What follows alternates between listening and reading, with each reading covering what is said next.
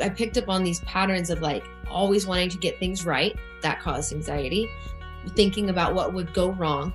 That caused anxiety. And once I realized that those were patterns that I had choice in and that I no longer had to adopt those lines of thinking, I started working on repatterning them. Do I have self-care reflected every day? And when you recognize that you have the ability to shift the neural pathways in your mind and start to create new beliefs, that's when you can create new habits as well. Hello and welcome back to Real Life Pivotal Moments, the best place for you to listen, learn and grow from people's stories, their learnings in life, and transformational moments towards their true self. Today's guest is Ashton Cantou. She's a certified transformational life and leadership coach and a mental health advocate. I am generally excited for the audience to get to know you today, just Ashton, because I came across your profile on Instagram just randomly, and then we had a brief conversation on Clubhouse. And what I really admire about you is that you are one of the few people, when you get exposed to different people, people can really feel your energy and your confidence. And so I was really, really inspired by that. And I know that a person having this confidence at that level must have been through so many pivotal moments in their life. And I'm super excited for the audience to get to know you. So welcome, Ashton. Hi, thank you so much. I am really pumped to be collaborating with you. I think it's like we talked about earlier, it's really reciprocal. We said, to be inspired, it's going both ways. And I think there's so much synergy and alignment here. And I'm happy to be here to be able to serve with you today. So there were moments from probably 15 to 25 that should have what people would say woken me up, right? That people say that you kind of have to hit a rock bottom in order to like change your life or something. Well, I hit multiple rock bottoms before I ever got my lessons. So I didn't actually have the pivotal awakening that I needed until about 25. But I did have many pivotal moments that should have been catalysts, and they just took a long time for the lessons to catch up. So with that being said, just a little storytelling. I went from being class president in high school, team captain, sportsmanship award, to landing myself in rehab by the age of 17. Wow. And what was interesting about that experience in retrospect is just understanding the lack of emotional regulation that I had, the lack of coping skills in order to deal with the fact that I was having panic attacks and anxiety attacks consistently. And I was self-medicating, right? And I was lucky to not have an addiction, but I was severely abusing pretty much anything I was grasping at straws to numb, and just reckless. So, that wasn't a pivotal moment, but it ended up being, right? It ended up being a catalyst for the work that I do. So there's these little things that happen along the way that I didn't know why they were happening when they happened. And they weren't necessarily causing transformation in the moment, but they were things that down the road I was able to leverage, if that makes sense. That makes totally sense. So from there, I was able to pretty much say bye to drugs, go to college. I'm on great track. I'm going to school to be an educator.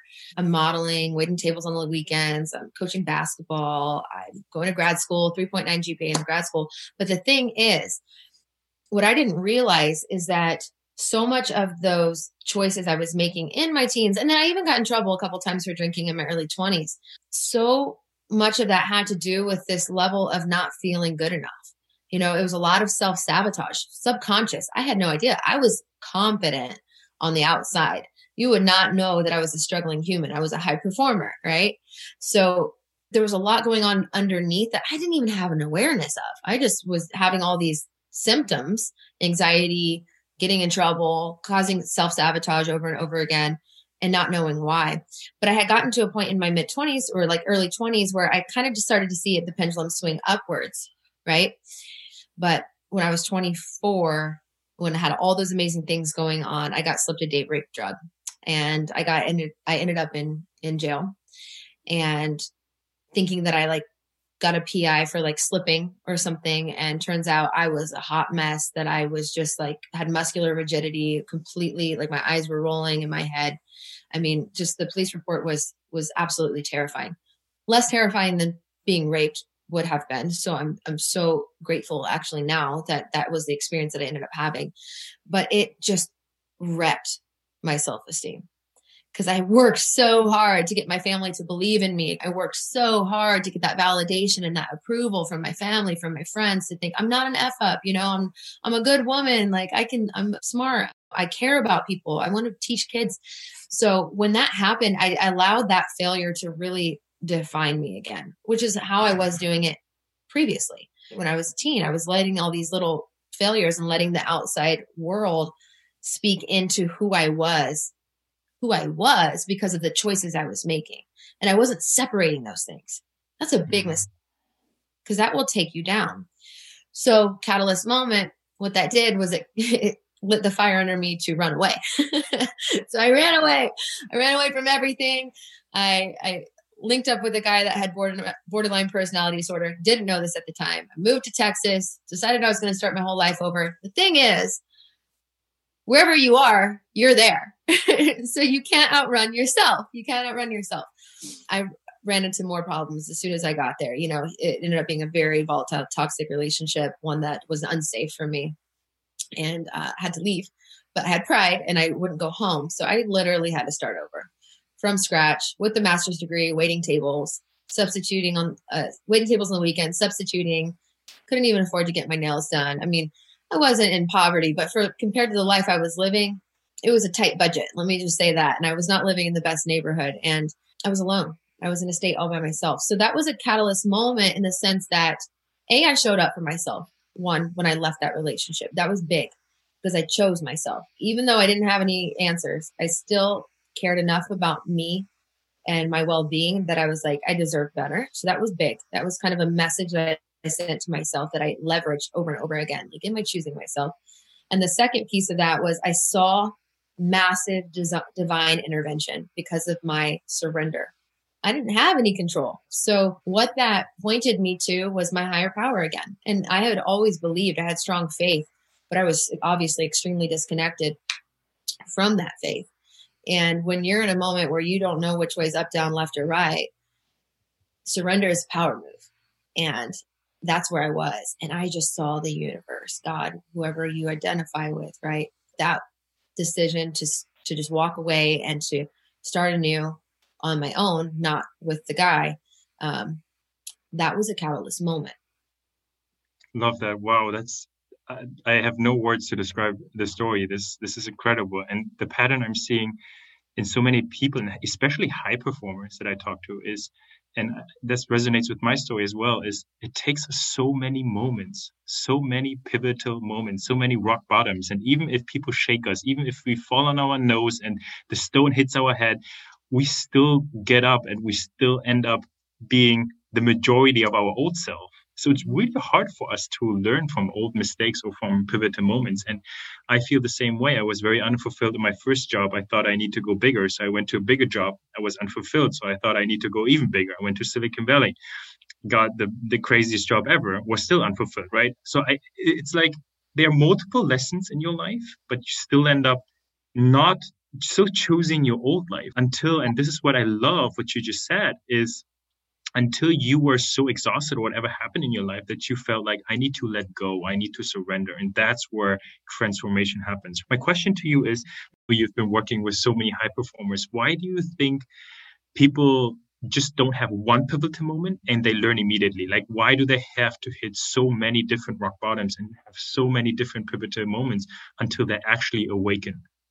I have a few theories. So, and I'm speaking obviously from working with people. So this isn't just based on my own experience, but this is working with hundreds of people, and learning from feedback that I'm hearing. I believe that underlying all self-sabotage is the feeling of unworthiness and a capacity that we hit. My previous relationship, when I was engaged to be married prior to this relationship, I definitely hit that. I sabotaged the heck out of that, and he ended up cheating on me. It was like so much love. I couldn't even receive it, right? I was at my limit of what I was willing to receive and able to even hold as far as the good that was in my life, because I had never experienced that much joy. I was living in purpose, on purpose, doing what I love. I had attracted a man who truly loved me. And I was like, whoa, not on the conscious level, but on a subconscious level, like, this is too much. This feels too good. Let me drop it down to what's coming. for people who have been suffering in the way that I did. Because, for that 10 years of trial and error, and I'm still in it, guys, still in practice. Okay. But I was dealing with panic anxiety disorder, labeled that. I don't struggle with, I believe, a disorder at this point. I still manage anxiety from time to time. But if you're expecting someone to be in full mastery, we're never fully arrived. So just note to the wise, take people off the pedestal, let them be human, let them evolve at their own rate and find their journey one step at a time. I think that's really important for anybody who's looking to a mentor. That's very theory based. More practical is patterns of subconscious beliefs and habits. Seriously, if you don't change your people, places, and things, you're probably going to end up doing the same things over and over again. So sometimes we continue to do the same system, we continue to do the same environment or the same habit and expect a different result. That's crazy. We know it's crazy, but we're creatures of habit. So I think one of the reasons is simply that. And I think the deep underlying reason that is the driving force behind that is the extremely deeply rooted subconscious beliefs. Mm. And I think that we often want to change the habit and we focus on a goal rather than making things a standard for our life for high performers. So we're like, oh, I want to achieve this. Well, you're focused on the goal. You're focused on the outcome. And what I notice with the high performers is they're not as focused on who they need to be in order to reach that or in order to sustain that, right? They're more focused on how do I get there? What's my process? How do I get the gold? What do I need to do to get there? Not who do I need to be and live into and embody in order to sustain that. And that's what I learned from that previous relationship is like, what was the embodiment piece for me, right? Like, who did I need to be in order to hold that? I love that. I love that so much because what I resonate with and what I see in high performers in so many ways is that we are goal getters, we are grinding, we are hustling, only looking for the next high, for the next high and the next high, what you described as looking for the reward. When I was in Silicon Valley and I had the pleasure to talk to C-level executives, they dealt with tremendous anxiety. They were just super good, or exactly what you said. They just had the habit to cover it and just don't show their weakness. And they just gotten morphed into this role they have been playing their entire life, that they suppress their anxiety and their uncertainty and just trying to grind for the next high so they can push those feeling and those anxiety away. I love what you just said so vulnerably, that you also dealt with anxiety attacks. You also dealt with tremendous uncertainty, not knowing left, right. And how does the whole pivotal moments and the crazy story you just shared help you to relieve that anxiety? Do you still suffer from anxiety nowadays? Is it getting better? And what has helped you to gain certainty and get rid of the anxiety you have been feeling underneath your skin? Well, I definitely don't suffer anymore. From time to time, I catch my mind wanting to go there. Mm-hmm. And then what I do is I get introspective and I say, okay, where am I out of alignment? Or what do I need? Right. So what I've realized is that we induce anxiety. We create it, I believe. At least that was my experience. I do know is that our thoughts are very powerful. And I do know that you can exacerbate the heck out of your anxiety by the way you think and by your habits and what you're doing in your life. So mine was really, really highly induced by my thoughts, which I believe most people's are. I'm still doing the inner work. And the key for me was recognizing the patterns that I had in my mind that were creating the anxiety. Living in the past, that's more of a depression kind of state, but living in the future, consistently having what if scenarios. And I started to build a deeper awareness of where this even came from. It wasn't even my mind. It was my mother's mind, bless her heart. She's been dealing with anxiety. She's even gotten better.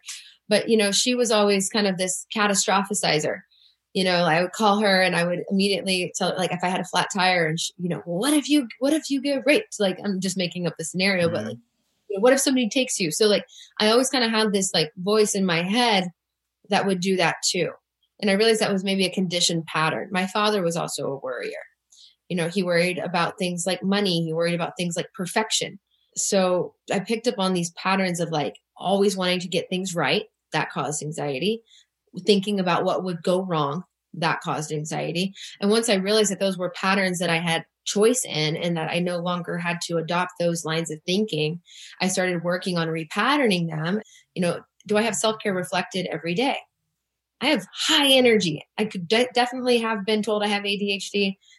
been told I have anxiety panic disorder. I was told I'd never go to college, that my parents should have geared me towards a vocational school when I was in first grade. I was a hot mess. I'm not going to lie, but none of that's real as far as permanent, right? It's not lasting.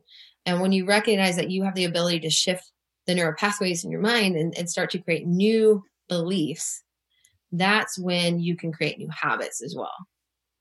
I see it in myself that there are days where I'm super focused, super disciplined, and there are days where I'm super lazy and I don't want to do anything. I just let my mind do whatever it wants, and I eat probably a lot more carbs than I should be eating and sleep less than I should be sleeping. And, it just fucks my mind in a certain way.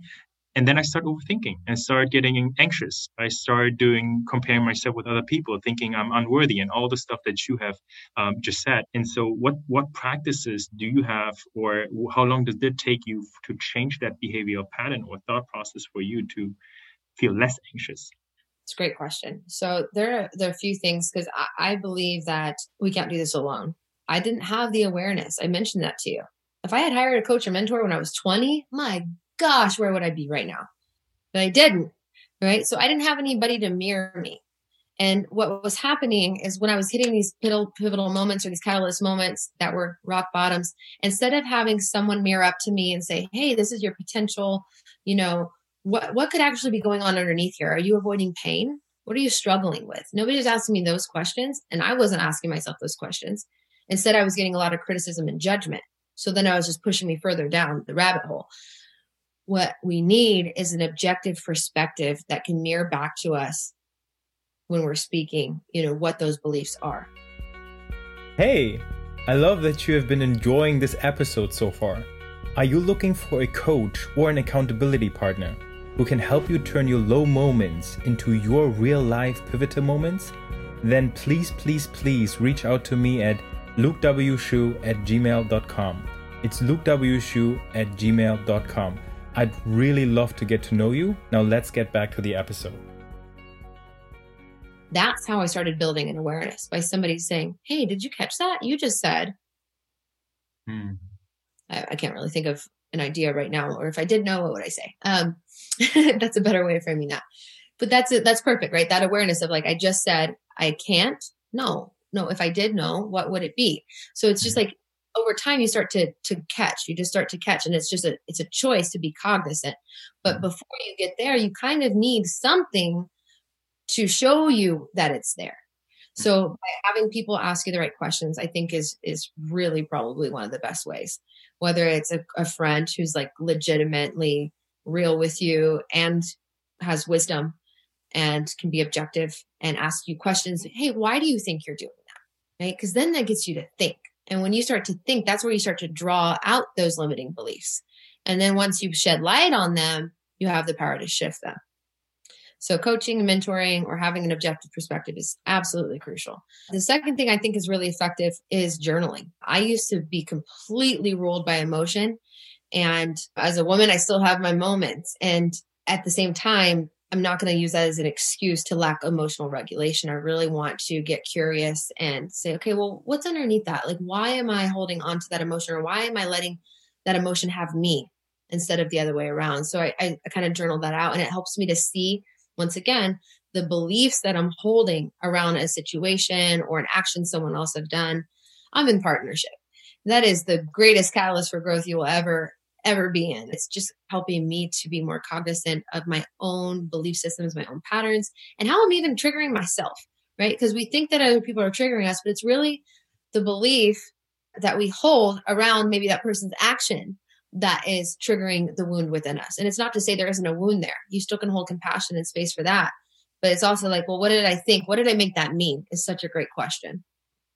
Right now, I'm journaling every day because I'm in a 10-day spiritual warrior challenge. It's awesome. 10 minutes of meditation and prayer, scripture, 10 minutes, breathwork, 10 minutes, cardio, 10 minutes. And I'm doing no alcohol, no caffeine, no social media. And then I'm also doing shadow work journaling, self-love journaling, and reflection journaling, and grounding. So I think it's important that we're consistently pouring love and appreciation into ourselves, especially when you have a high inner critic, right? Mm-hmm. You need to quiet that noise and get back to the truth of who you are. And you can do that without journaling. You can just connect. But that's going to be an important practice for me to carry forward. I think shadow work at least needs to happen like once a month. Just take a glance, check your heart. Are you holding any envy? Are you holding any jealousy? Are you holding any resentment? I need to keep that channel clear, because a lot of the work that I do is highly intuitive. So I want a clear channel. So I think, doing that shadow work monthly is really important. And then most importantly, like you said, when the emotions are coming up, really just trying to understand myself better so that I can have more self-mastery in moments and be more conscious in conflict, and still keep my dignity and keep my grounded center when the storms of life are happening. So it helps me to reflect in that way and say, okay, what did I do well? What's working? What isn't working, and what might I try that I haven't tried yet? Give me an example, personal example. You mentioned self-love journaling, and you mentioned journaling to regulate your emotion or understand your emotion. Like, let's assume you would sit down, take out your little journal. Like, how would you go after self-love journaling, and how would you go after emotional regulation in journaling? There are two ways I do the self-love. One is I just use prompts. I just go online and I find some fun prompts and I just play with it. So I don't make it serious. And then the other one, it's more difficult because it's looking at the parts of myself that I'm in resistance to, which is also technically shadow work, but maybe it's, where my body's at. Maybe I'm in comparison with my body compared to where I used to be. I'm getting older, so I've had moments there I've caught myself doing that. Well, what am I doing? So I go and pour some love into that area. Or, maybe I'm playing. It often stems from comparison when I'm not feeling self-love. That's pretty much the pattern. It's like, if I'm not feeling like I'm loving myself, if I'm being critical of myself, it's probably because I'm comparing. So I do a little bit of awareness work around, like, who am I comparing to? What am I comparing to? And then I pour love into the area that I'm feeling resistance to. Yeah. So if I'm feeling lethargic, let's say I'm feeling lethargic or tired and I'm calling myself lazy. Well, if I am being lazy, I need to be honest with that. But if I'm not, and I'm actually just really not feeling well, I get to hold compassion and grace for that. And I get to write that out. And so many 20-somes are searching out there, when if they would go inward first, they could discover their passion quicker. They could discover their purpose quicker. They would stop looking for all the validation, all the approval. They would maybe stop just settling in relationships and wasting energy and time in those relationships, even though, I believe God works everything out for the greater good. So you're going to still gain something. You're not going to go through a life experience without gaining something, unless you just don't want to gain the lesson, right? Unless you're blocked from that. But I do think that it's so worthwhile to start early. Yeah, I love that. And it seems like you really have gone through so much, and you've gone through so much growth yourself, that eventually you became who you are today, and really giving back your wisdom and all the tools you have learned along your journey. How did you find out, or how did you become a coach? How did this passion arise, and how did you find this purpose for yourself to really helping others transform in what you do every day? Walk me through pivotal moments in your life, or your story on what led you to become a transformational coach today.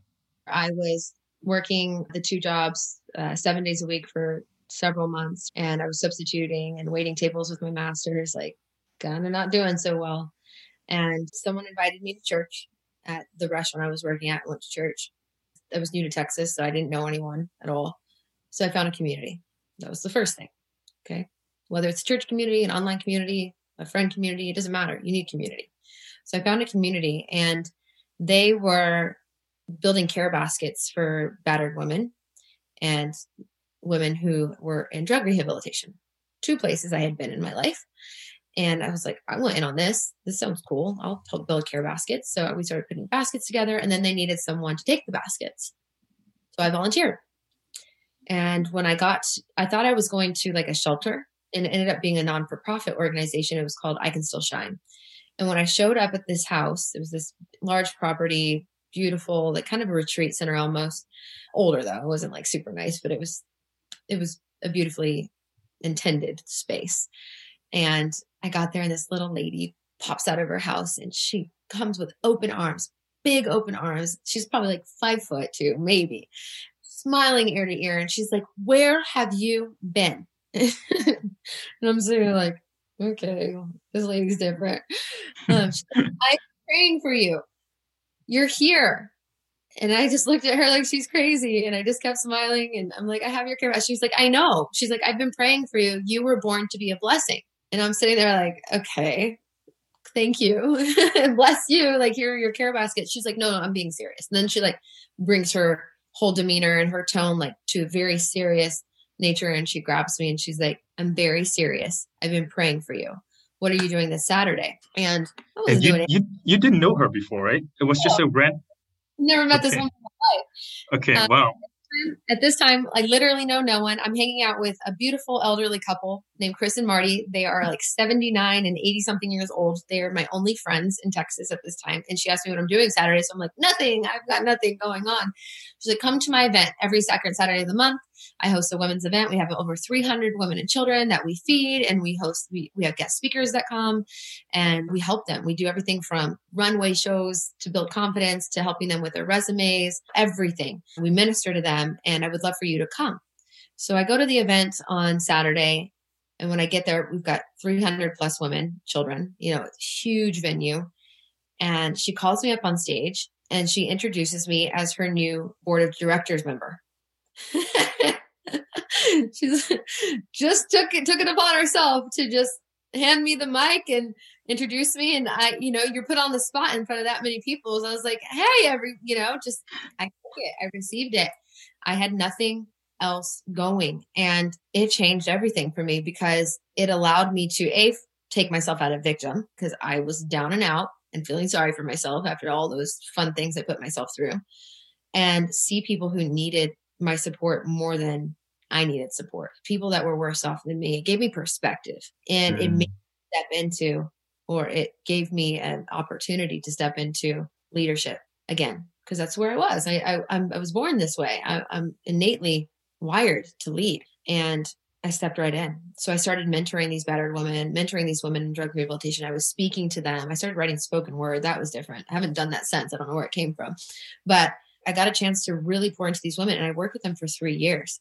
And while I was in the middle of those 3 years, I had an epiphany. It dawned on me, this is what I want to do. I want to help people like this. Like, this is awesome. Funny fact, I wanted to be a coach since I was 19. I actually started mentoring teens when I was 19. My father was huge into personal development. He ended up being a mentor and speaker down the line in his work before he got sick. So he taught me the power of visualization. He taught me goal setting. I had all of these tools kind of in my repertoire that I didn't even know were going to be like foundations for the work. But in that moment, I was like, hey, like, this is what I want to do, but I didn't feel qualified before. But I've been on a good track, and I'm really helping people. I'm having people tell me I'm changing their lives. I want to do this. But I didn't want to go into ministry. That I am a Christian. I am a faith-based entrepreneur, but I didn't want to have that cap my reach. I wanted to be able to reach everyone. And I'm also very spiritual. Like, I'm not highly religious in the Christian realm. I cashed out $12,000 in mutual funds because I didn't have any money to go. And I put money down, and I bet on myself, and I did the work, the inner work, and then I got certified, and that's how it started. Wow, this is beautiful, Ashton. I think your story is a proof, again, for people looking for their passion, not just like, hey, I'm going to sit down and think about it. Boom, I just found it, right, on an instant. It's just a journey of experiences and people you meet in your life that guide you towards a certain direction until it just resonates with you, and then you just go down the path, right? What do you think about this quote that people normally say is like, hey, your passion or your purpose finds you, and you just need to wait patiently for it? Would you say it makes sense just to wait for it and be open for it? Or do you say for those people who are looking for their passion and purpose, it makes sense to actively look and seek for it? How is your perception on that one? I would actually go more with the Rumi quote, what you're seeking is seeking you. So it's a yes and. It's there knocking. You can go looking or you can wait. I mean, that's what you're here for. So I think as long as you're open and willing, it can find you. But I also am a firm believer in action. And I think the reason people don't find their passion or their purpose is not because they don't know. It's because they're unwilling to listen. Our still small voice, our intuition is only as loud as our willingness to listen. And maybe it's not because they're unwilling, but it's because they haven't created the space to hear it. so many other people's voices and all the noise of the world and all the demands of what their parents said they should do, or what, their friends think they should do, or what their spouse thinks they should do, that they're listening to everything but themselves.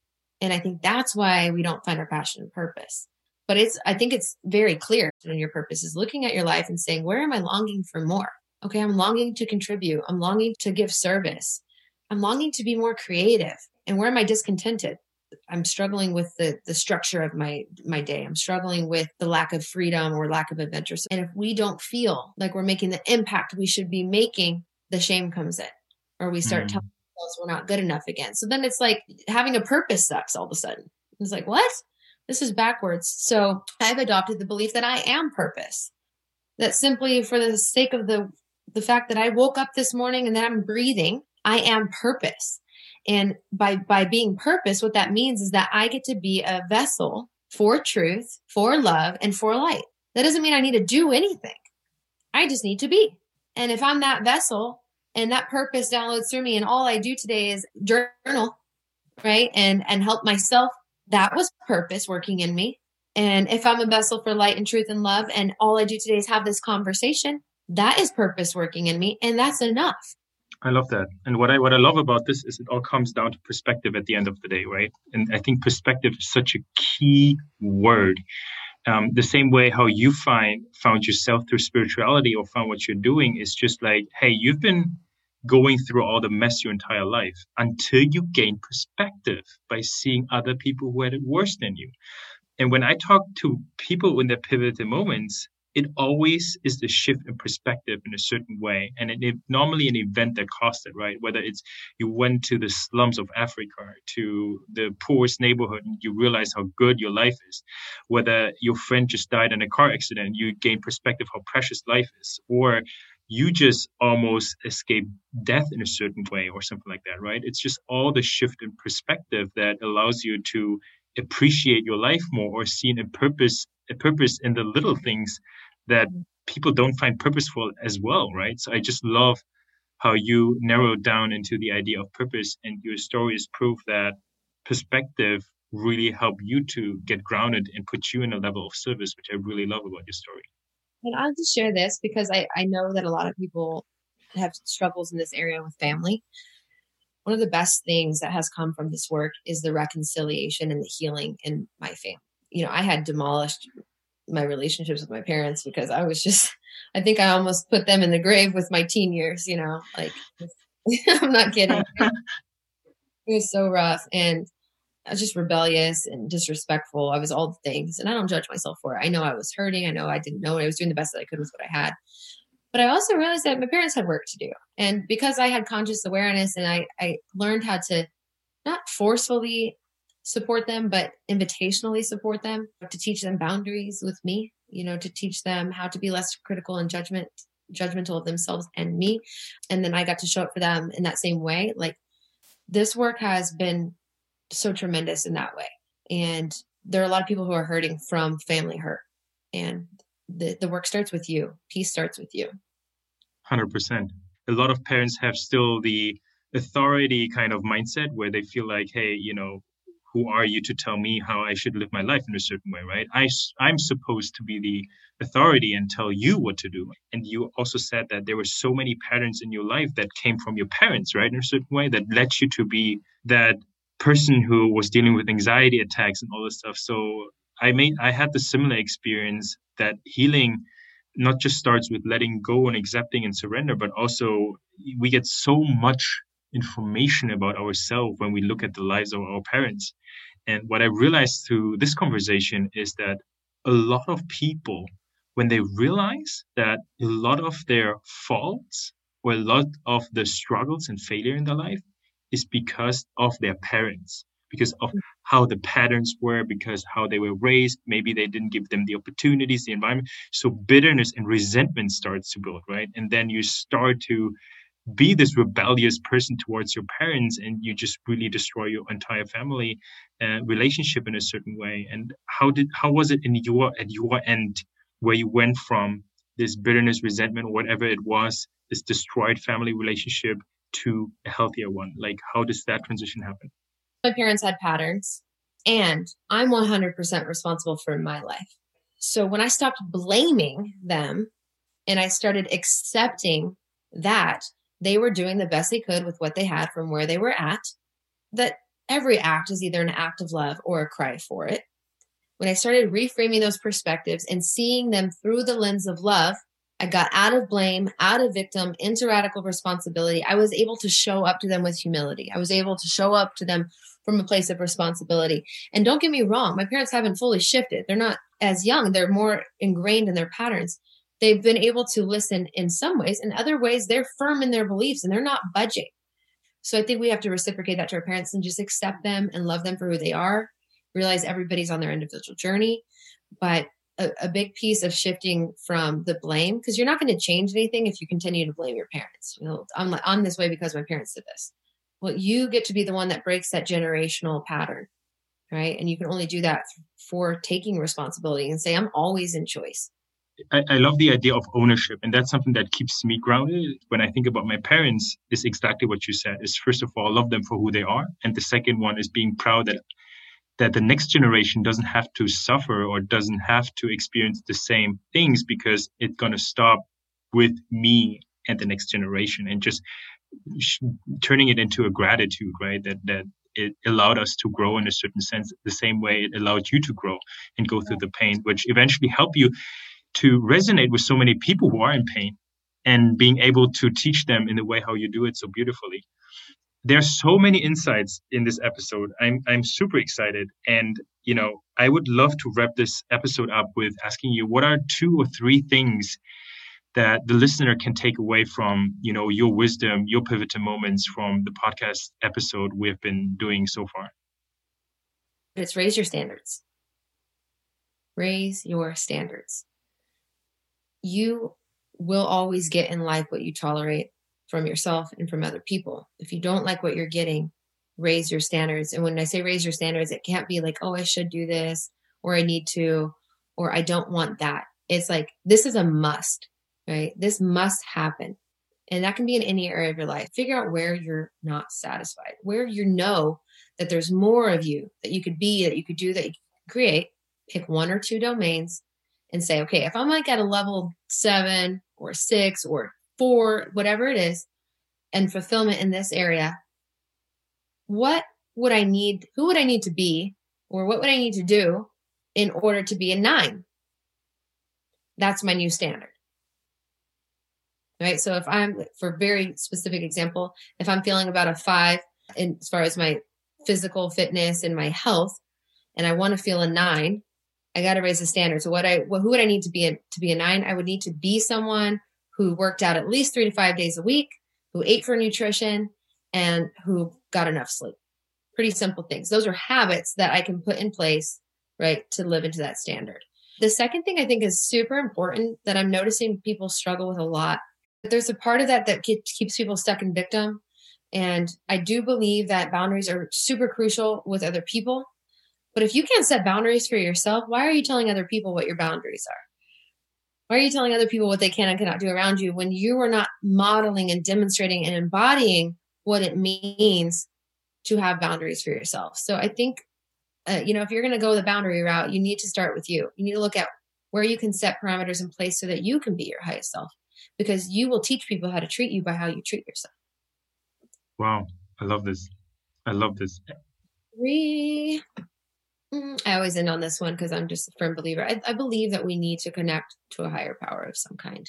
I would not have gotten through the multitude of roadblocks and, grief that I'm experiencing. Even now, my father's dying, like, without something greater than me to surrender it to ask for guidance, to ask for strength, because I know that what you can do is greater than what I can do alone. So I believe connecting to something greater than yourself is really important.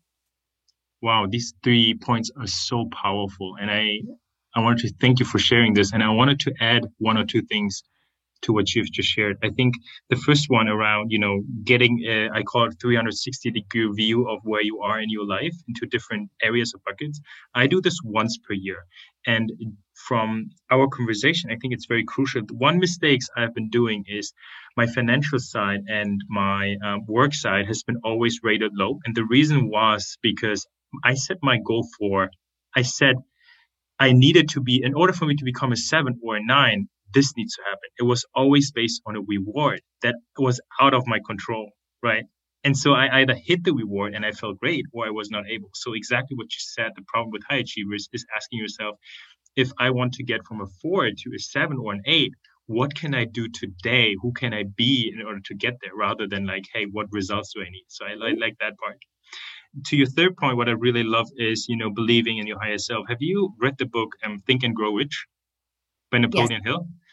And yeah, I mean, it's been 2 years since I read this book, but when I do my visualization and when I feel like in times of uncertainty, or if I feel like I need to connect with my higher self, I do a visualization practice where, I think of this room that I really have deeply visualized in my mind, where I have my mentors that I look up to for certain qualities in their life, like Steve Jobs, Mahatma Gandhi, like people like I really love their story. I would have them sit there and ask them questions, right?